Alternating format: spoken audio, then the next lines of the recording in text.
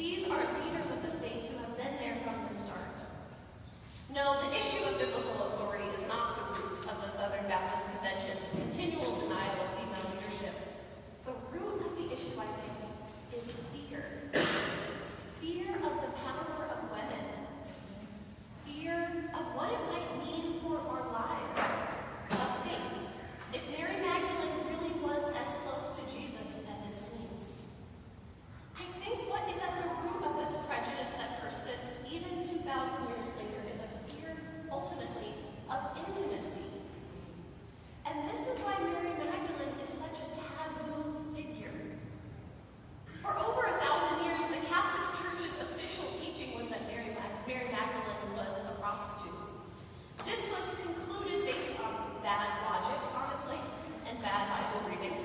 And it wasn't until 1969 that it was officially repealed as doctrine by the Catholic Church.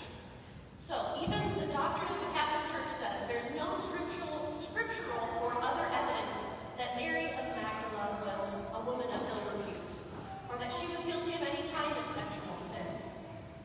But it is clear that Mary's relationship with Jesus was intimate. It is biblically accurate that Mary Magdalene had an intimate relationship with Jesus, the teacher she loved and lived for. If we peel back the onion of time, the layers of the history and interpretation of Scripture, to see what is really there about Mary Magdalene in Scripture, we find a disciple in her own right, a close companion of Jesus, and a leader who stays at Jesus' side through it all. Just think about Holy Week and the way we still tell the stories of Jesus' last days and the crucifixion.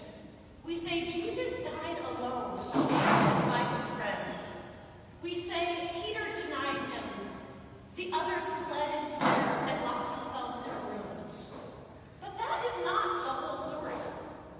Not only do all four gospel accounts identify Mary Magdalene as the first witness to Jesus' resurrection, 3 of the 4 identify her as witness to the burial of Jesus' body, and all 4 gospels assert that she was present at the crucifixion.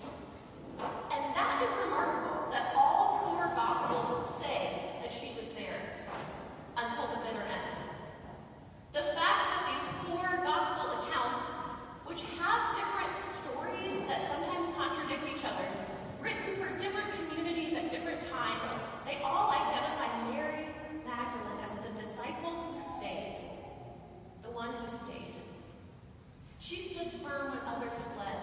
She witnessed the hardest thing, the torturous death of her beloved, the burial of his body. Why then do our Holy Week stories tell only of Peter denying Jesus 3 times? How would our understanding of the crucifixion and of discipleship be different if we dwelled instead on Mary Magdalene's unwavering commitment to Jesus, the way she stood firm in the truth, didn't lie, didn't look away? If you have ever been present with someone you love while they died, you know that there is nothing more intimate. Being present to sickness, pain, and hurt brings an intimacy that is unparalleled. If we truly believe that Jesus was God incarnate, God in flesh, then it was Mary, his mother, who was there for the pain and intimacy of his birth, and Mary of Magdala, who was there for the pain and intimacy of his death.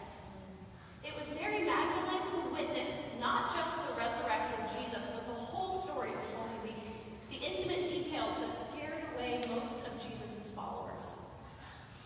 Whatever had happened in her life before she was healed by Jesus of Nazareth, Mary had a capacity for a level of intimacy that frightened others.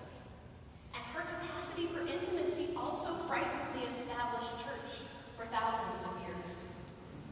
We are still living out that fear today. Women still carry the emotional labor of households without equal partnerships. Women still are seen as too emotional, too volatile to be leaders. Women still are not ordained in the majority of Christian churches. And what all of this indicates, I think, is a deep-rooted fear of intimacy.